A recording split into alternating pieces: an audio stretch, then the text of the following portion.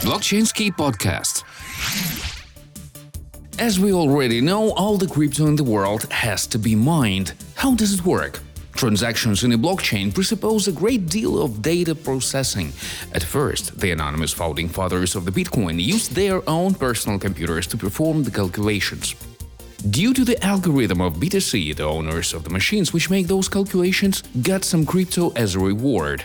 That is how so-called Satoshi made his million BTC.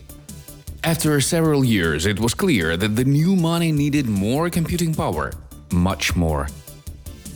These massive arrays mine Bitcoin. They consist of common PCs. You see, you can even plug your old earpods to one of them, but you won't hear music. These machines have almost nothing inside but gaming video cards.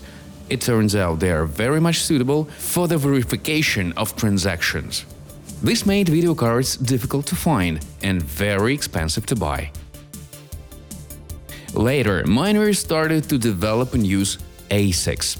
These units have been designed specifically to mine tokens. They cannot do anything else. All these numerous cards and ASICs consume a great lot of electricity. This particular installation is 20 megawatts in power. It means that it consumes as much electricity as a small town with a population of 30–50,000 people. It depends on how much they mine at home. Consuming so much power, the machines emit a great deal of heat. That's why they never install heating systems in machine rooms, and it's freezing inside during cold seasons. The cooling fans produce so much noise that people working in this facility have to wear ear defenders. Some mining devices are even equipped with water cooling systems. The equipment keeps working days and nights. That's why the units have to be changed from time to time. Each of them costs $1,200 to $1,500. Today, you have to invest huge money if you want to launch a mining business of your own. But they build new mining facilities every day.